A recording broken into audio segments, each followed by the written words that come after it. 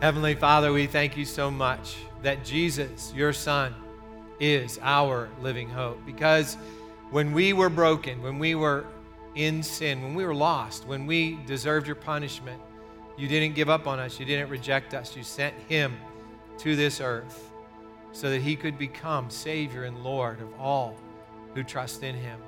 Right now, God, we pray that your Holy Spirit will fill us, will speak to us through your word, and will open our minds, our spirits, our souls, that we might not only hear information, but that you will transform us from the inside out so we can live faithfully as citizens of your heavenly kingdom. And God, we do thank you on this Independence Day weekend that while we know our ultimate home is in heaven, that we get to be citizens of the United States of America.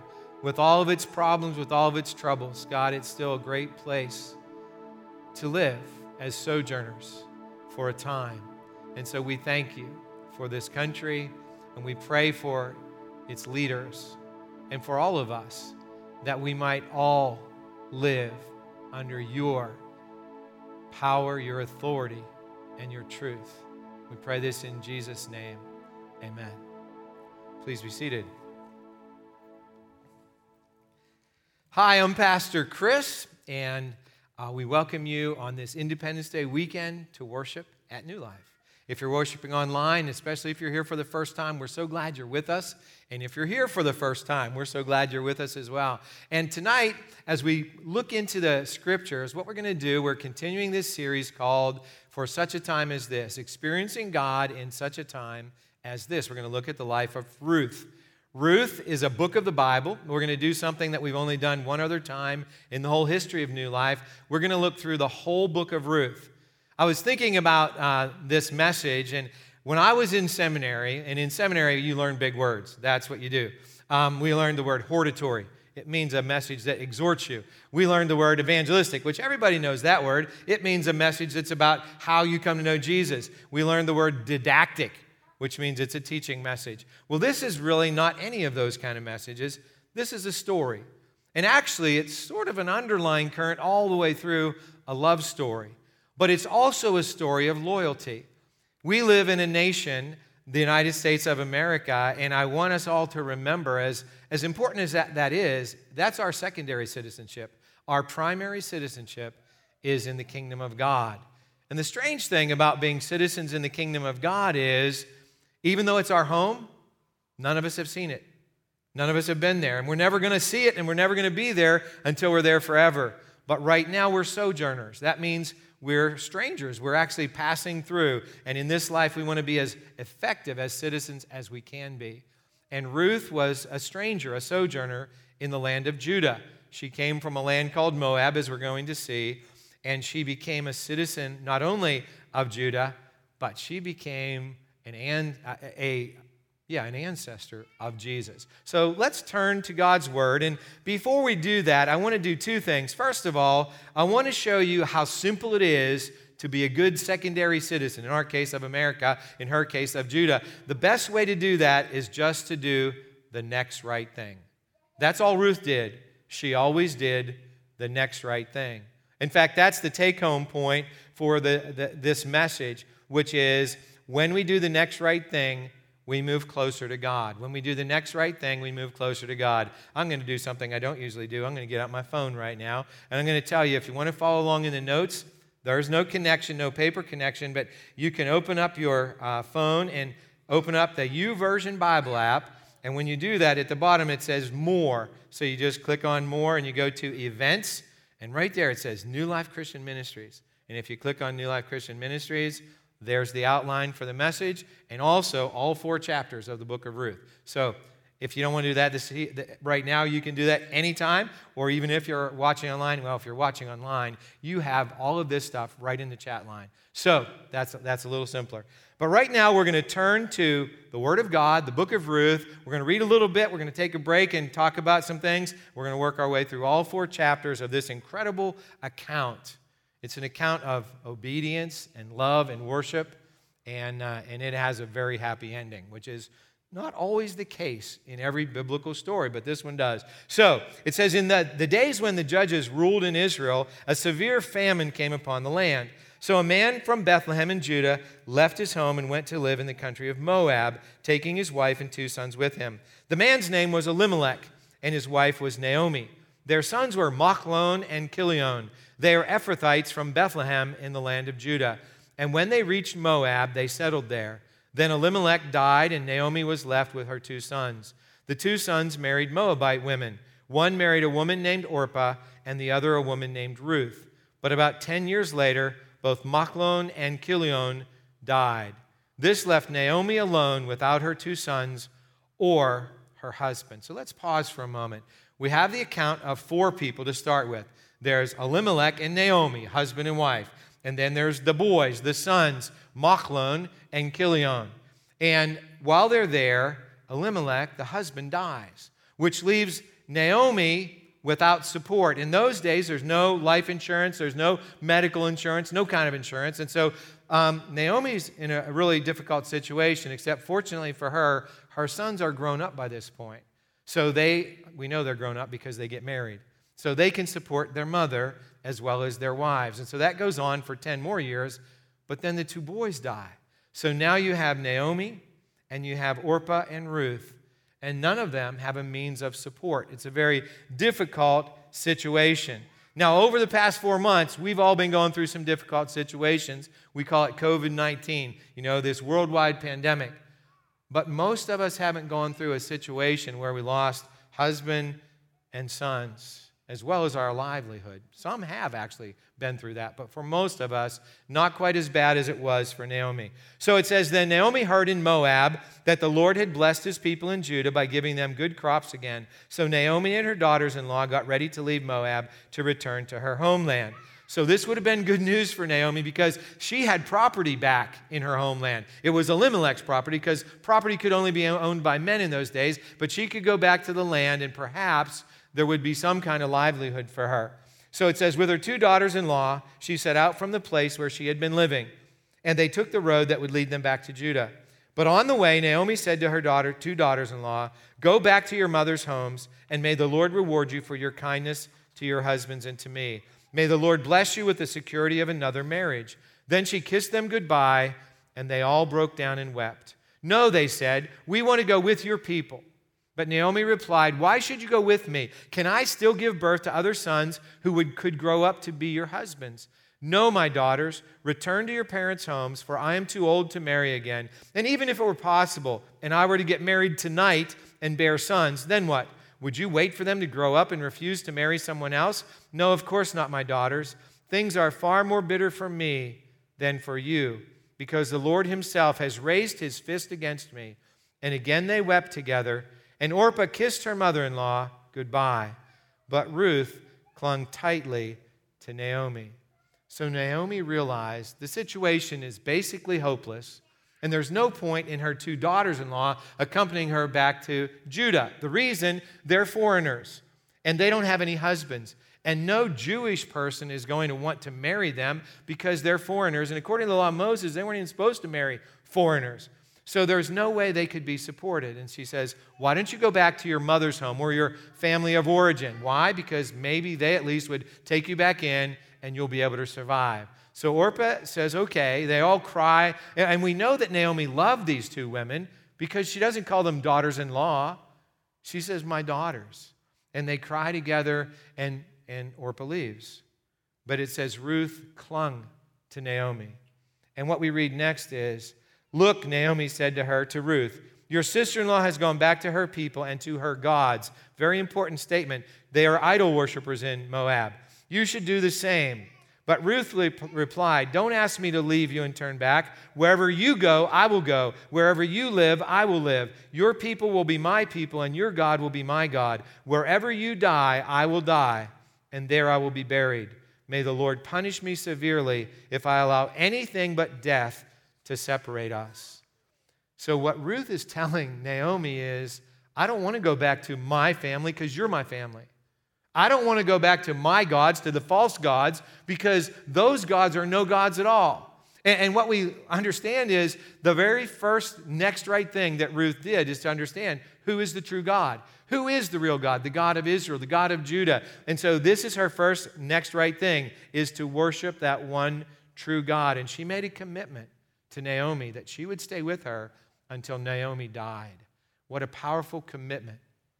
So when Naomi saw that Ruth was determined to go with her, she said nothing more.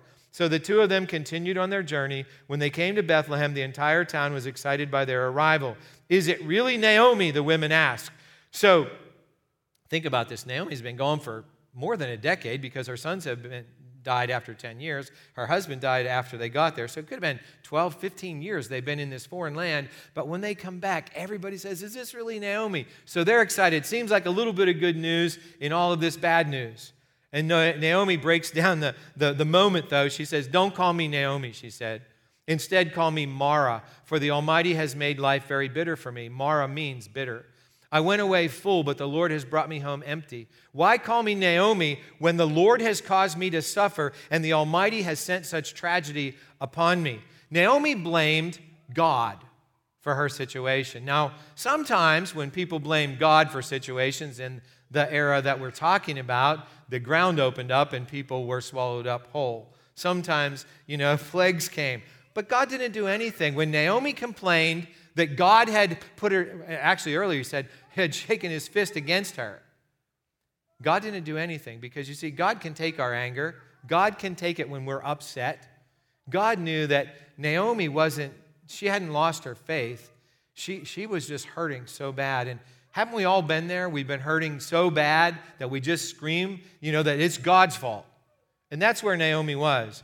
So it says, so Naomi returned from Moab, accompanied by her daughter-in-law Ruth, the young Moabite woman. They arrived in Bethlehem in late spring at the beginning of the barley harvest. Now there was a wealthy and influential man in Bethlehem named Boaz, who was a relative of Naomi's husband Elimelech.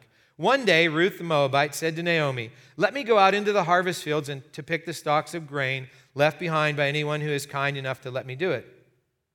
Naomi replied, all right, my daughter, go ahead. So Ruth went out to gather grain behind the harvesters. And as it happened, she found herself working in a field that belonged to Boaz, the relative of her father-in-law, Elimelech. While she was there, Boaz arrived from Bethlehem and greeted the harvesters. The Lord be with you, he said. The Lord bless you, the harvesters replied. Then Boaz asked his foreman, who is that young woman over there? Who does she belong to? And the foreman replied, she is the young woman from Moab who came back with Naomi. She asked me this morning if she could gather grain behind the harvesters. She has been hard at work ever since, except for a few minutes rest in the shelter. Boaz went over and said to Ruth, listen, my daughter, stay right here with us when you gather grain. Don't go to any other fields. Stay right behind the young women working in my field. See which part of the field they are harvesting, and then follow them. I have warned the young men not to treat you roughly, and when you are thirsty, help yourself to the water they have drawn from the well. Ruth fell at his feet and thanked him warmly. What have I done to deserve such kindness, she asked. I am only a foreigner. Yes, I know, Boaz replied, but I also know about everything you have done for your mother-in-law since the death of your husband. I have heard how you left your father and mother and your own land to live here among complete strangers. May the Lord, the God of Israel, under whose wings you have come to take refuge, reward you fully for what you have done. I hope I continue to please you, sir, she replied. You have comforted me by speaking so kindly to me, even though I am not one of your workers.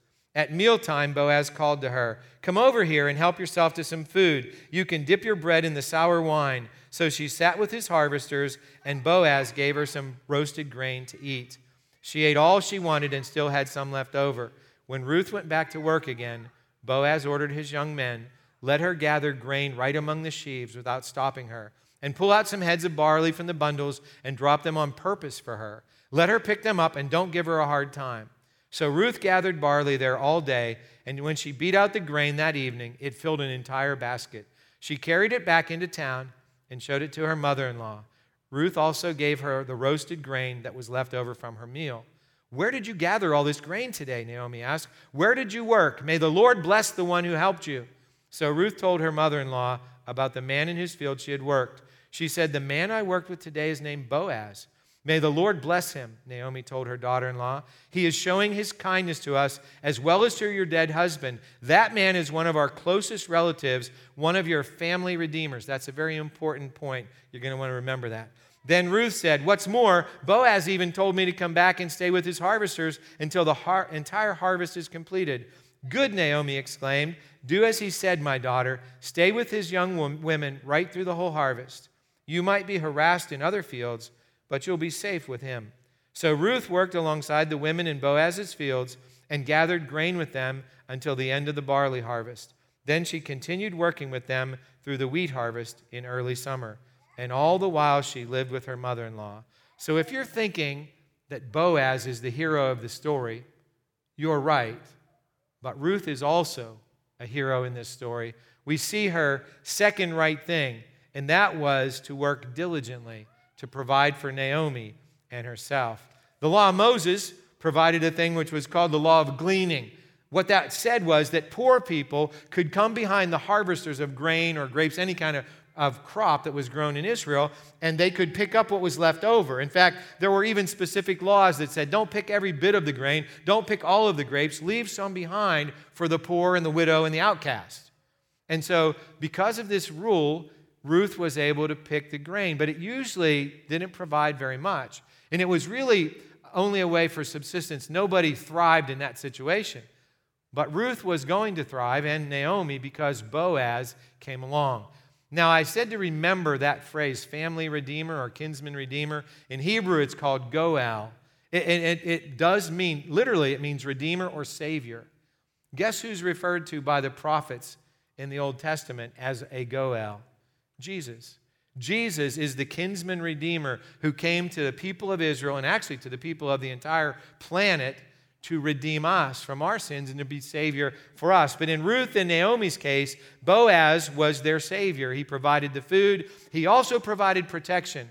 When Naomi said that other people might treat you roughly, that was kind. Many terrible things could happen to a single woman in a situation like that in that culture. So Boaz was providing food and protection. He truly was a family redeemer. But if you don't know the story, it's about to get even better. So one day Naomi said to Ruth, my daughter, it's time that I found a permanent home for you so that you will be provided for. Boaz is a close relative of ours, and he's been very kind by letting you gather grain with his young women. Tonight he will be winnowing barley at the threshing floor. Now do as I tell you. Take a bath and put on perfume and dress in your nicest clothes. Then go to the threshing floor, but don't let Boaz see you until he has finished eating and drinking. Be sure to notice where he lies down, then go and uncover his feet and lie down there. He will tell you what to do. I will do everything that you say. Now, if you're reading this and you're thinking, what in the world is going on here? This lady, is she trying to fix these two people up? No, she's not trying to. She's going to. This is the way it worked in that culture. Everything that's laid out here is exactly so that Ruth will end up becoming married to Boaz, as we'll see. But here's Ruth's next right thing. It's the third next right thing she did. She obeyed Naomi's instructions. Ruth had been listening to Naomi ever since they left the land of Moab and came back into Judah. And now maybe Ruth knew what was going on. Maybe Ruth had no idea what was going on. In any case, Ruth was willing to listen to her mother-in-law, and things had gone pretty well for them so far. As she listened to her mother-in-law, they were about to get even better. So we return to this story. So she went down, that is, Ruth went down to the threshing floor that night and followed the instructions of her mother-in-law. After Boaz had finished eating and drinking and was in good spirits, he lay down at the far end of the pile of grain and went to sleep. Then Ruth came quietly, uncovered his feet, and lay down. Okay, the purpose of uncovering the feet was so his feet would get cold, so that he would wake up. Okay, and it says, around midnight, Boaz suddenly woke up and turned over. He was surprised to find a woman lying at his feet. Who are you? He asked. I am your servant Ruth, she replied. Spread the corner of your covering over me, for you are my family redeemer. The Lord bless you, my daughter, Boaz exclaimed. You are showing even more family loyalty now than you did before, for you have not gone after a younger man, whether rich or poor. Now don't worry about a thing, my daughter. I will do what is necessary, for everyone in town knows you are a virtuous woman. That's an amazing thing to say about a woman who's a foreigner, a sojourner in the land, what many would have considered probably an idol worshiper, but they know that she's a virtuous woman because of her actions. It says, "But while it's true that I am one of your family redeemers, there is another man who is more closely related to you than I am. Stay here tonight, and in the morning I will talk to him. If he is willing to redeem you, very well, let him marry you. But if he is not willing, then as surely as the Lord lives, I will redeem you myself. Now lie down here till morning." So once again, the law of Moses had a law which is called the law of levirate marriage. What had happened was, let's say I have 3 brothers, which I do, and let's say my oldest brother got married and he died. If the next brother was not married yet, he was required to marry my brother's widow so that they could have a child, a son specifically, and so that son could carry on the family name. Well, in this case, Boaz isn't a brother. He might be a cousin or whatever, but we know that there's one more family redeemer who's closer. So what Boaz is saying here is, there are 2 of us who are potentially going to marry you. I don't know whether it's going to be me or it's going to be the other guy, but you're going to be married at the end of this. And if you're thinking, well, what about Ruth? What if she doesn't want to get married to either one of these people? Well, in that culture, unfortunately, too bad. But here's what happens. It says, "So Ruth lay at Boaz's feet until the morning, but she got up before it was light enough for people to recognize each other. For Boaz had said, 'No one must know that a woman was here at the threshing floor.' Then Boaz said to her, 'Bring your cloak and spread it out.' He measured 6 scoops of barley into the cloak and placed it on her back. Then he returned to the town. When Ruth went back to her mother-in-law, Naomi asked, 'What happened, my daughter?' Ruth told Naomi everything Boaz had done for her. And she added, 'He gave me these 6 scoops of barley and said, "Don't go back to your mother-in-law empty-handed." Then Naomi said to her, "Just be patient, my daughter, until we hear what happens. The man won't rest until he has settled things today." And as usual, Naomi was right. Boaz went to the town gate and took a seat there. Just then the family redeemer he had mentioned came by. So Boaz called out to him, "Come over here and sit down, friend. I want to talk to you." So they sat down together. Then Boaz called 10 leaders from the town and asked them to sit as witnesses. The law of Moses required 2 witnesses. Boaz wanted to make sure this was really real, so he got 10 witnesses. And Boaz said to the family redeemer, "You know Naomi, who came back from Moab? She is selling the land that belonged to our relative Elimelech. I thought I should speak to you about it so that you can redeem it if you wish. If you want the land, then buy it here in the presence of these witnesses. But if you don't want it, let me know right away, because I am next in line to redeem it after you." The man replied, "All right, I'll redeem it." So now it looks like a bad situation for Ruth. Well, maybe not. We don't know who this other person is, but it doesn't look like Boaz is going to get to marry the lady. But Boaz was a sharp gentleman, and he had something a little bit up his sleeve. He says this. Then Boaz told him, "Of course, your purchase of the land from Naomi also requires that you marry Ruth, the Moabite widow. That way she can have children who will carry on her husband's name and keep the land in the family." So when the man thought he was going to get new land free and clear, sure, it's pennies on the dollar. This is a great investment. I'll do it.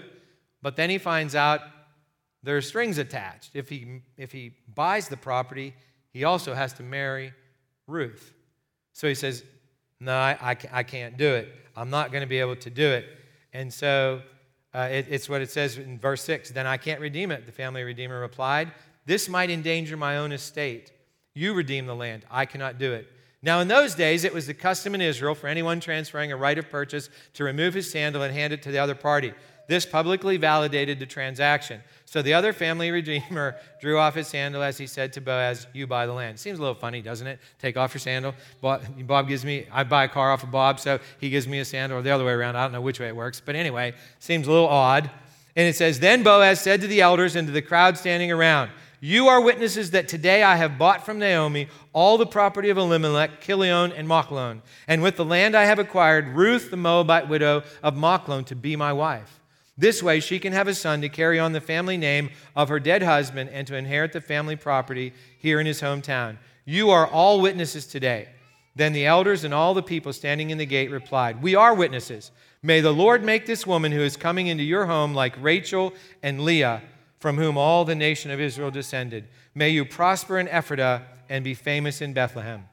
And may the Lord give you descendants by this young woman who will be like those of our ancestor Perez, the son of Tamar, and Judah.'" So Boaz's plan worked. He got to marry Ruth. And the elders say, may you be as, basically as prosperous in children as Rachel and Leah, which they're the mothers of, the 12 sons who became the 12 tribes of Israel. So they're praying a major blessing upon Boaz and Ruth. And as it says here, Boaz took Ruth into his home, and she became his wife. When he slept with her, the Lord enabled her to become pregnant, and she gave birth to a son. Then the women of the town said to Naomi, praise the Lord who has now provided a redeemer for your family. May this child be famous in Israel. May he restore your youth and care for you in your old age. For he is the son of your daughter-in-law who loves you and has been better to you than 7 sons. Whoa, wait a minute. Better to you than 7 sons. Now think about this. This is a woman, a Moabite woman, a foreigner, a sojourner in the land. And the people say that Ruth has been better than 7 sons. You could underline that if you have your Bible app out or your Bible, because that's the greatest compliment in the entire Bible. There's no statement in the entire Bible that's stronger than Ruth is better than 7 sons. And then it says, Naomi took the baby and cuddled him to her breast, and she cared for him as if he were her own. The neighbor women said, now at last Naomi has a son again, and they named him Obed. He became the father of Jesse and the grandfather of David, the David, king of Israel. This is the genealogical record of their ancestor Perez. Perez was the father of Hezron. Hezron was the father of Ram. Ram was the father of Amminadab. Amminadab was the father of Nahshon. Nahshon was the father of Salmon. Salmon was the father of Boaz. Boaz was the father of Obed. Obed was the father of Jesse. Jesse was the father of David. Ruth became the great-grandmother of David, the greatest king in the history of Israel. Not only that, but Ruth is also only one of 5 women who are mentioned in the genealogy of Jesus in the Gospel of Matthew. Because, I don't know how many greats, but I think it's 14 or 15 great-great-great-great-great-great-great-great-great-great-great-great-great-grandmother of Jesus. Ruth, the Moabite woman who just did the next right thing, and then the next right thing, and then the next right thing. In fact, that's today's next step for each of us. I will do the next right thing. I don't know what your next right thing is. I really don't.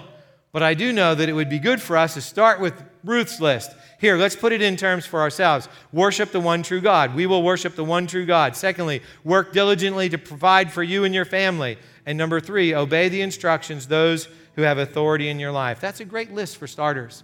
As we worship the living God, as we work diligently, and as we show proper respect to authority, especially those who have authority over us, we become great, not only sojourners as American citizens, but we become great citizens of God's kingdom until we see Him face to face.